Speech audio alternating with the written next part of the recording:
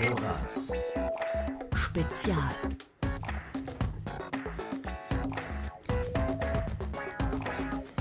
Ihr hört Horaz auf der 88,6 zur ersten Ausgabe der Creative Minds im neuen Semester.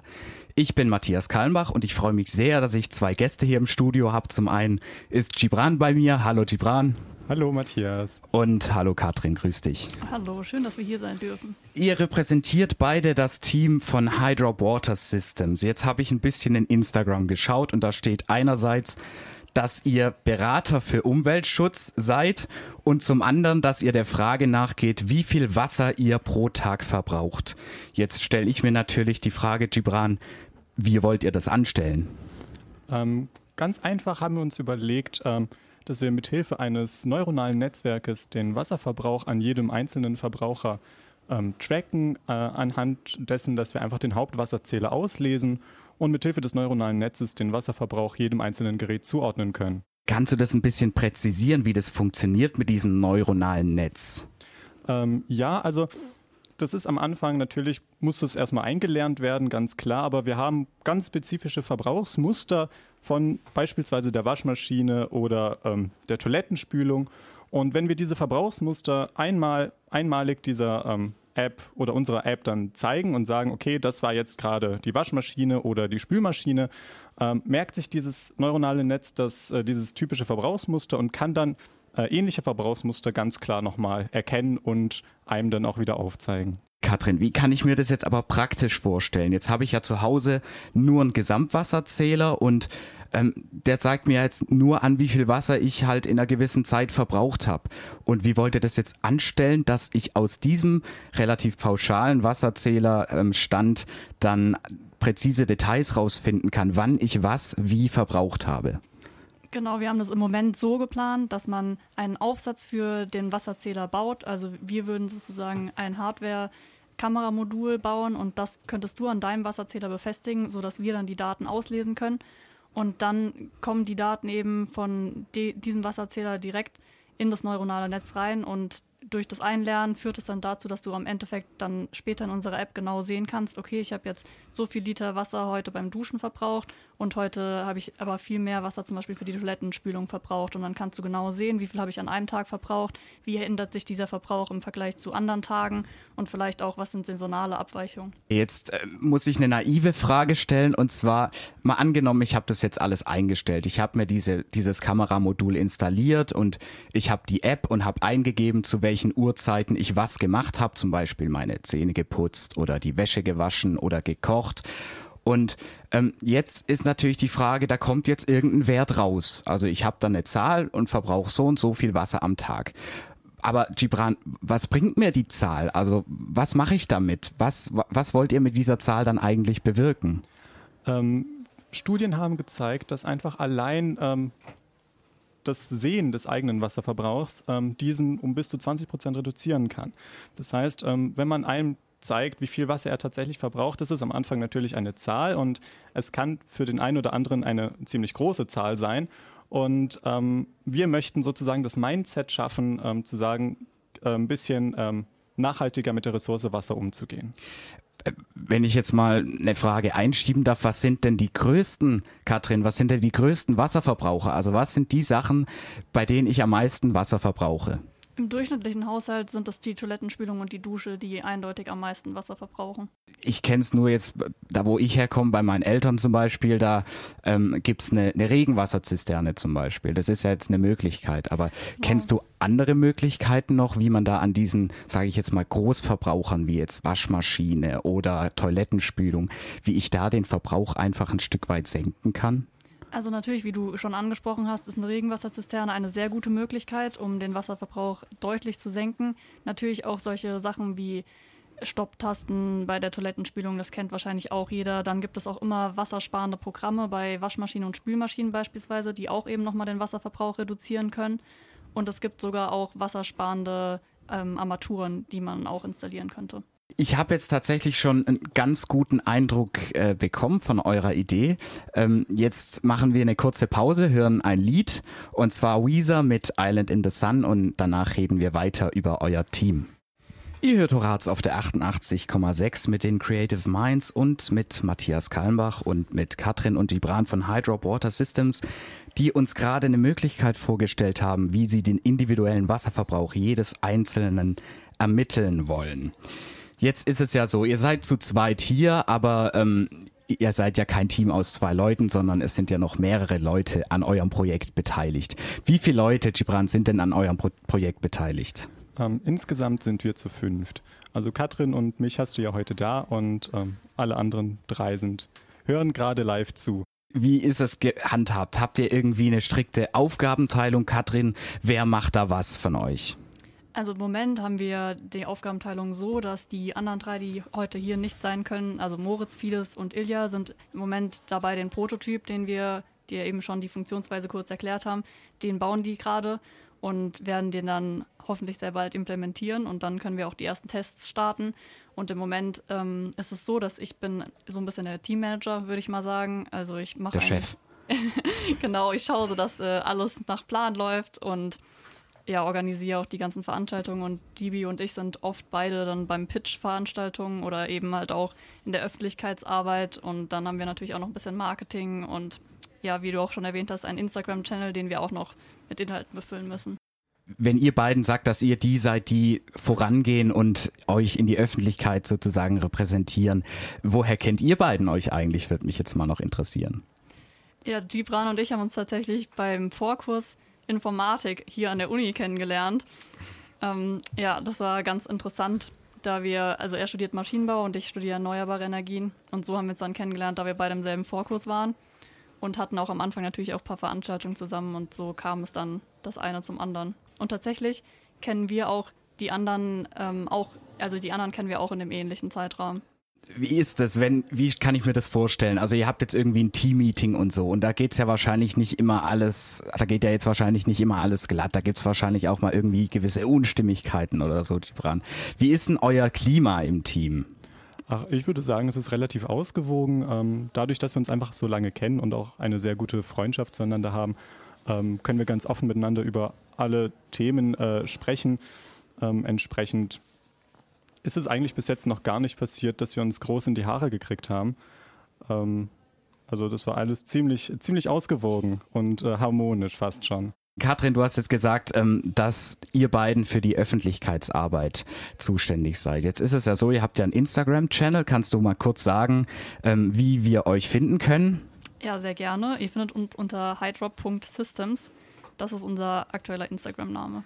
Und was macht ihr mit diesem Account? Also was macht ihr? Stellt ihr euer Projekt vor oder welchen Zweck hat euer Instagram-Account? Unser Ziel ist natürlich nicht nur, dass wir die Leute durch unser Produkt zum Wassersparen animieren, sondern wir wollen auch generell ein Bewusstsein für die Ressource Wasser schaffen.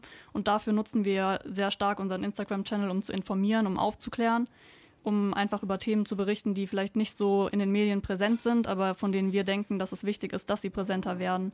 Und wir berichten auch immer mal wieder über Startup-Sachen, an denen wir beteiligt sind. Also ich schaue ja schon länger bei euch immer mal wieder vorbei und ich kann sagen, dass es da auch abseits eures Projektes immer wieder nützliche Informationen gibt zum Thema Wasser, wie zum Beispiel, was jetzt grünes, was blaues und was graues Wasser ist oder auch andere Sachen, wie das ist mit den Wasserpipelines, wie das Wasser von A nach B kommt. Gibran, hast du eine Idee, wie findet ihr eure Inhalte? Also wie macht ihr das? Wie gestaltet ihr euren Account? Genau. Meinst du jetzt die Ressourcen, aus denen wir unsere Inhalte... Genau.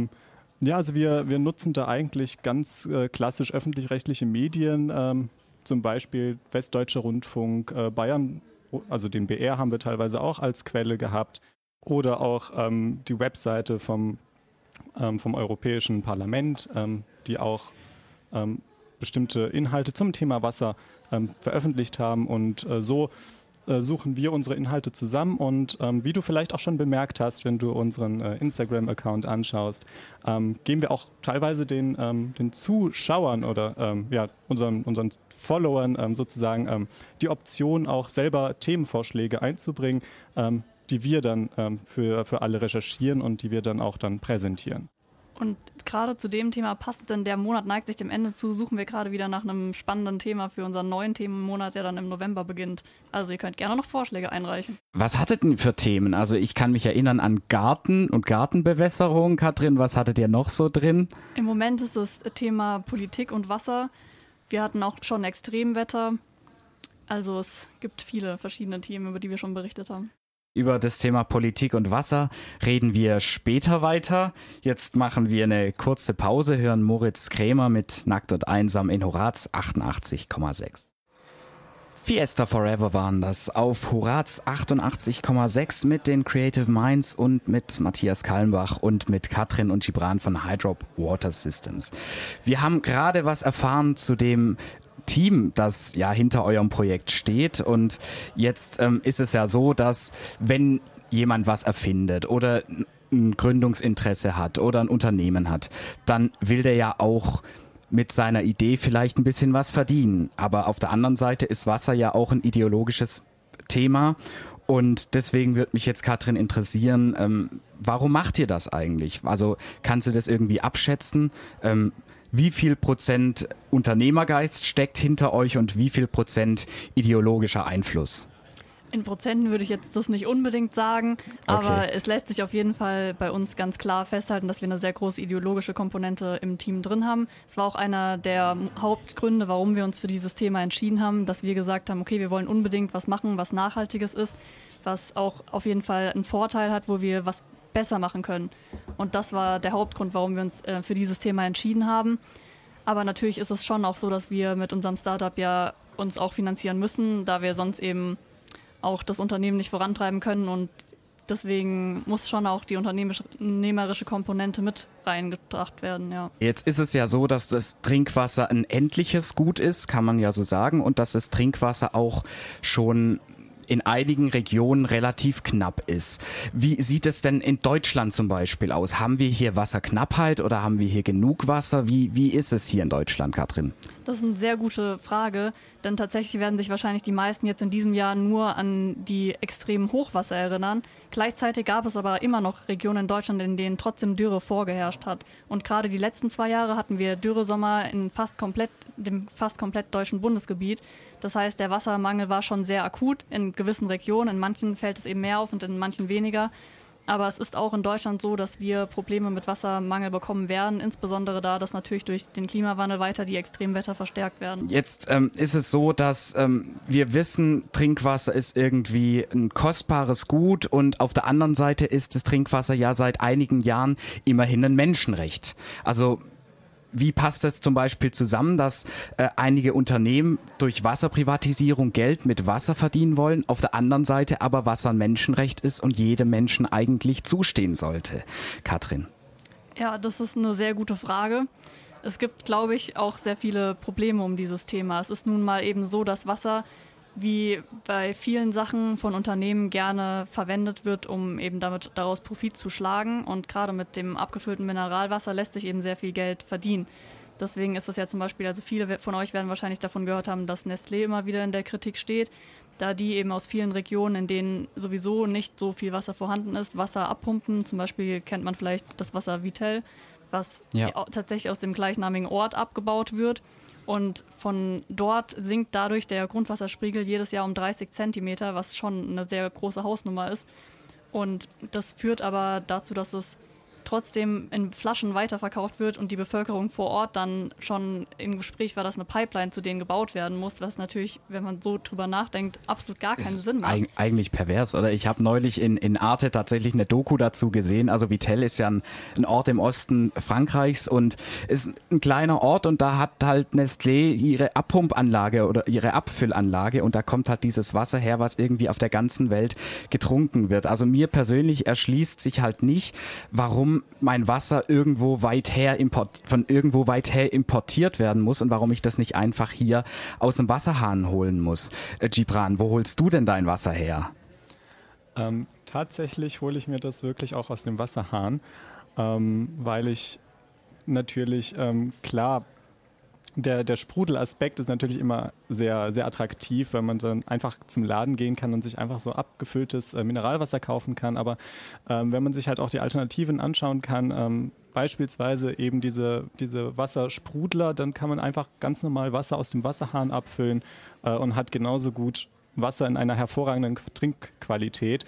Und da muss man ganz ehrlich auch sagen, hier bei uns in Deutschland sind wir wirklich gut aufgestellt, dadurch, dass wir Wasser in einer wunderbaren Trinkqualität aus dem Hahn beziehen können. Ich habe tatsächlich auch mal gelesen, dass die Anforderungen an die Qualitätsanforderungen an das Trinkwasser, was bei uns aus dem Hahn kommt, noch höher sind wie die Anforderungen an das Mineralwasser, was man kaufen kann im Supermarkt. Ich wollte noch kurz was ergänzen zu dem Thema Vitell und so weiter. Also ich muss zu meiner Schande gestehen, dass ich immer ich habe eine leere Vitell-Flasche und die benutze ich dazu, um sie mit Sprudel aus meinem Trinkwassersprudler zu befüllen. Jetzt ist es so, dass du gesagt hast, dass dort jedes Jahr der Grundwasserspiegel um 30 Zentimeter absinkt. Und jetzt war dort im Gespräch eine Pipeline, die aus weit entfernten Regionen die Einwohner mit Trinkwasser versorgen soll. Das heißt, das Wasser vor Ort kriegen die Leute, die dort wohnen, nicht, aber die kriegen dann ihr Wasser von irgendwoher. Wie ist das zu bewerten, Katrin? Naja, das ist eben auch einer der Aspekte, warum wir diese Aufklärungsarbeit betreiben, weil wir glauben, dass viele Personen gar nicht mitbekommen, dass sowas auf der Welt passiert. Und es gibt ja auch noch Regionen, in denen das viel schlimmer ist, in denen die Privatisierung von Wasser, zum Beispiel in Chile, so weit fortgeschritten ist, dass man schon Angst haben muss, dass die Landbevölkerung sich bald kein Wasser mehr leisten kann und schon gar nicht die Felder davon bestellen und dann eben auch ihre Lebensgrundlage verlieren. Und deswegen machen wir auch diese Aufklärungsarbeit, um zu zeigen, okay, es muss was passieren, wir müssen uns mehr mit diesem Thema beschäftigen, denn es ist nun mal ein Menschenrecht und wir sollten es auch so behandeln. Was mir jetzt noch eingefallen ist zum Thema Privatisierung, also nur weil jetzt ein gewisser Bereich privatisiert ist, heißt es ja nicht automatisch, dass das schlecht laufen muss. Also es gibt ja auch einige Sachen, die staatlich reguliert oder kontrolliert sind und die laufen ja auch nicht. Inwiefern ist dann die Privatisierung von Wasser überhaupt problematisch? Wo sind da die Tücken? Es gibt zum Beispiel das Problem, dass es wurde in einer Studie nachgewiesen, dass bei privatisierten Leitungen die Leitungsverluste erheblich höher sind. Einfach da die Unternehmen, die diese Leitung betreiben, weniger Verluste dadurch machen, dass das Wasser im Boden versickert, als dadurch, dass sie investieren müssten, um die Leitungen auszubauen und wieder zu verbessern. Das ist zum Beispiel oft ein Problem, wenn es nicht staatlich regulierte Wasserleitungen sind. Deswegen braucht man oft auch einfach höhere Anforderungen vom Staat, um auch die privatisierten Wasserleitungen noch richtig betreiben zu können. Okay, aber du hast jetzt gesagt Leitungsverluste, aber Wasser in dem Sinne, das bleibt ja im Ökosystem erhalten. Also wenn das jetzt irgendwo aus der Leitung austritt, dann versickert es ja und ist ja nicht weg. Also warum ist es dann überhaupt ein Problem, dass wir Leitungsverluste haben? Das Wasser muss danach natürlich eben nochmal aufbereitet werden. Also das geht dann wieder ins Grundwasser, wird dann aufbereitet in den ganzen Wasserwerken und kommt eben dann erst wieder als Leitungswasser zu uns in den Hahn. Was bedeutet, der Kreislauf ist eben viel größer, also man muss eben viel häufiger, viel mehr Wasser aus dem Grundwasser gewinnen. Und natürlich je nach Region ist es ja auch nicht unbedingt so, dass das Wasser, was ich in der Leitung verliere, an demselben Ort wiedergewonnen wird.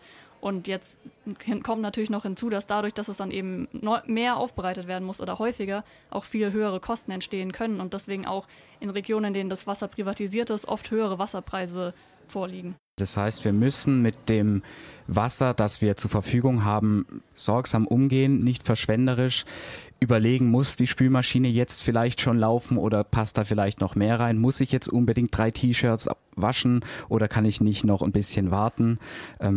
Ich habe euren Punkt auf jeden Fall verstanden und es ist auch wichtig, das Wasser nicht von irgendwo her zu beziehen, sondern so regional wie möglich. Wir hören ein Lied und zwar E17 Snack von Jungle by Night auf Horaz 88,6 und reden danach noch ein bisschen über euren Pitch beim Awake-Programm. Ihr hört Horaz auf der 88,6 mit den Creative Minds und mit Matthias Kallenbach und mit Katrin und Gibran von Hydrop Water Systems. Wir haben gerade ein bisschen über die Ideologie, die hinter eurem Vorhaben steckt, gesprochen. Jetzt, wie ist es? Angenommen, ich habe eine Idee und ich möchte diese Idee vorstellen oder ich möchte die Idee vermarkten. Habt ihr mir dann einen Tipp, an wen ich mich da wenden kann, Gibran? Ja, also ganz klassisch natürlich an das Institut für Entrepreneurship und Innovationsforschung an der Universität Stuttgart. Die haben unfassbar viele Veranstaltungen zu dem Thema. Einerseits eine Ringvorlesung mit Gründern und also auch Studenten, die ein Unternehmen gegründet haben oder gerade dabei sind, oder auch entsprechend das Awake in 6 Wochen zum Startup, wo Katrin und ich und generell auch unser gesamtes Team teilgenommen hat. Ich kann mich tatsächlich gut erinnern, ich habe mir euren Pitch nämlich damals angeschaut und natürlich auch fleißig für euch abgestimmt. Wie läuft es? Also welche Schritte sind da zu durchlaufen, Gibran?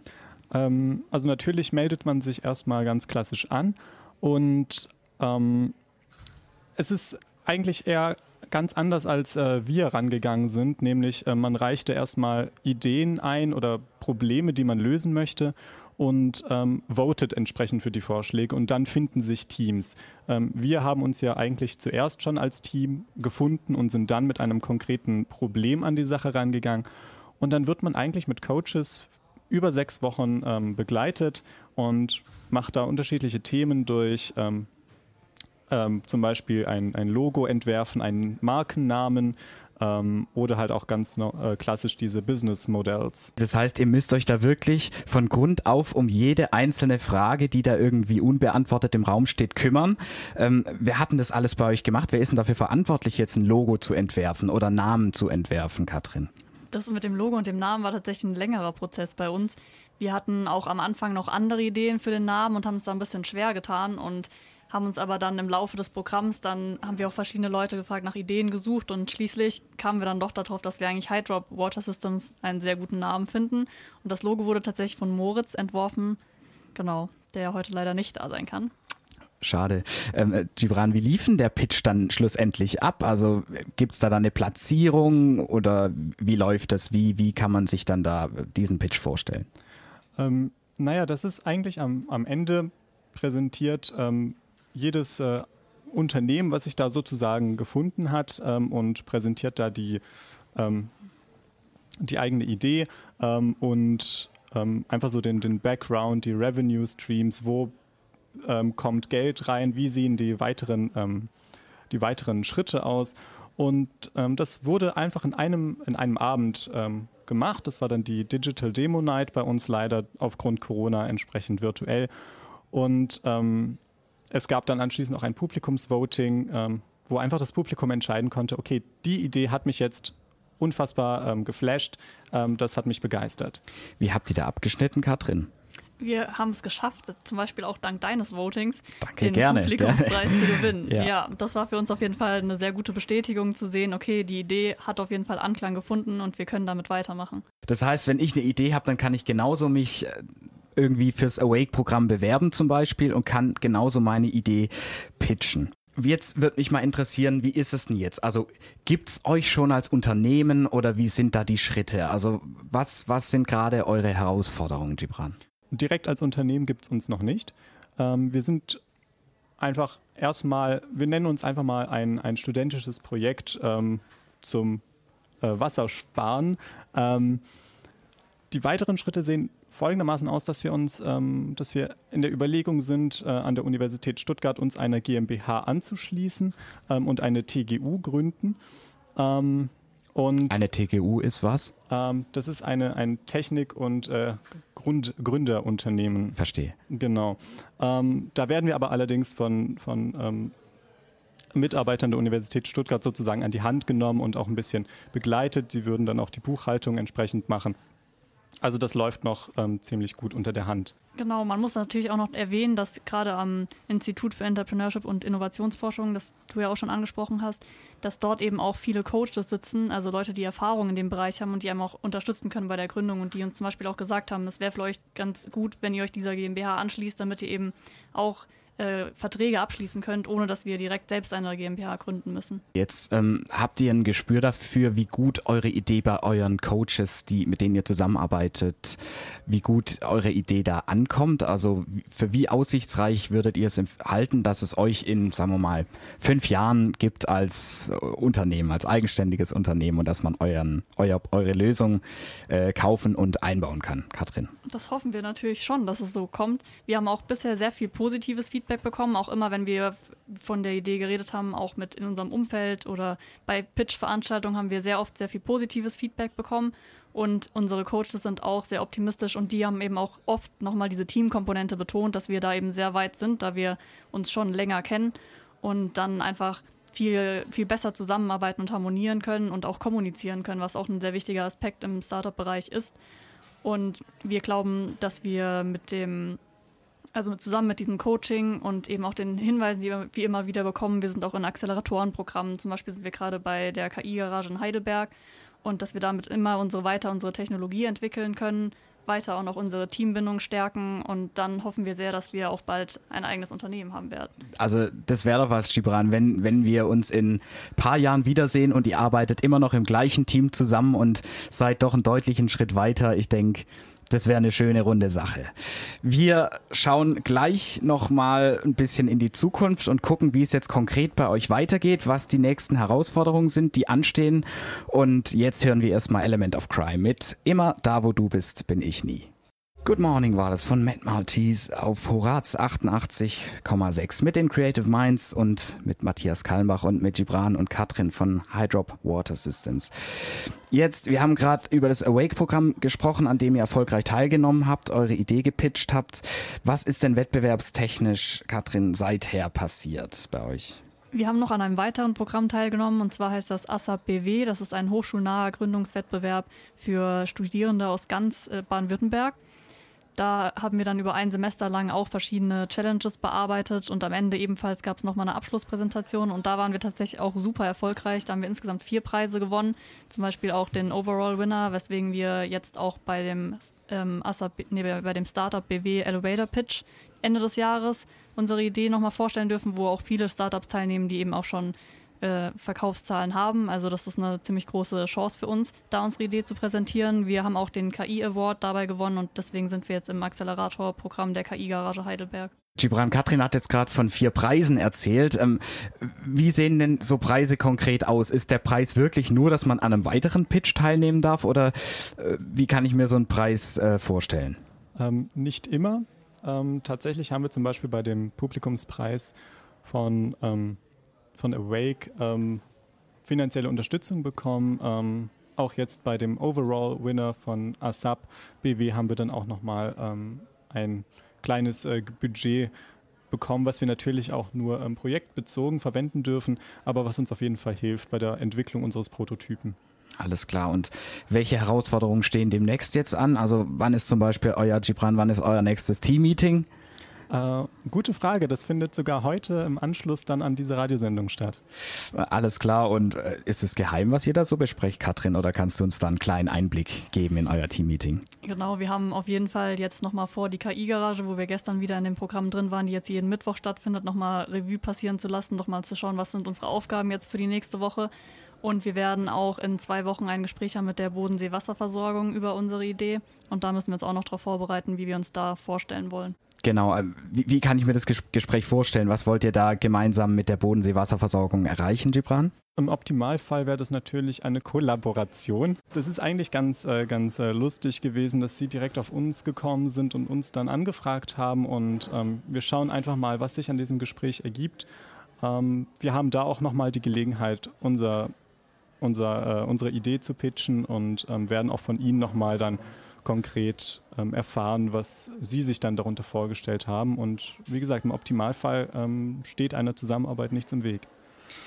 Klasse, das würde uns ja alle freuen, denke ich. Also mich persönlich, ich würde mich sehr freuen. Vielleicht noch mal ganz kurz für euch da draußen, falls ihr Lust habt, mit Hydrop Water Systems in Kontakt zu treten, falls ihr eine Frage habt oder sonst irgendwas wissen wollt, dann könnt ihr das einfach per Instagram tun. Katrin, wie ist nochmal euer Name? hydrop.systems oder auch gerne auf unserer Website www.hydrop-systems.com. Ist es eigentlich ein Minus oder ein Bindestrich? Ich weiß es immer nie. Bindestrich. Jeder sagt immer Minus, aber ich weiß nicht. Ich bin ja selber Mathematiker, deswegen weiß nicht, ob es wirklich ein Minus ist. Super. Also schaut da wirklich rein und schaut vor allem auch auf Instagram rein. Ihr könnt da viel lernen, viele nützliche Informationen, die ja vielleicht wirklich neu sind auch. Also ich habe da schon tatsächlich vieles gelernt. Ich fand es cool, dass ihr da wart heute, dass ihr eure Idee vorgestellt habt, und wünsche euch soweit alles Gute, viel Erfolg, und hoffentlich sehen wir uns in, ein paar Jahren wieder und jeder zweite vielleicht hat eure KI-basierte Lösung eingebaut. Und das wäre doch eine coole Sache. Falls ihr mal Lust habt, bei den Creative Minds mitzumachen, falls ihr vielleicht kreativ seid, falls ihr Künstlerin oder Künstler seid oder Gründerin oder Gründer, irgendwas entwickelt habt, was erfunden habt und euer Projekt vorstellen möchtet, dann könnt ihr euch gerne bei mir melden, @matthias_e22. Und dann können wir gerne ins Gespräch kommen. Katrin, ich wünsche euch eine gute Zeit. Mach's gut. Vielen Dank, danke, dass wir hier sein durften. Gibran, danke auch, dass du hier warst. Vielen Dank für die Einladung. Das waren die Creative Minds für diese Woche. Wir hören uns wieder in 2 Wochen. Jetzt kommt Varley mit Feel It und ich wünsche euch noch einen schönen Tag.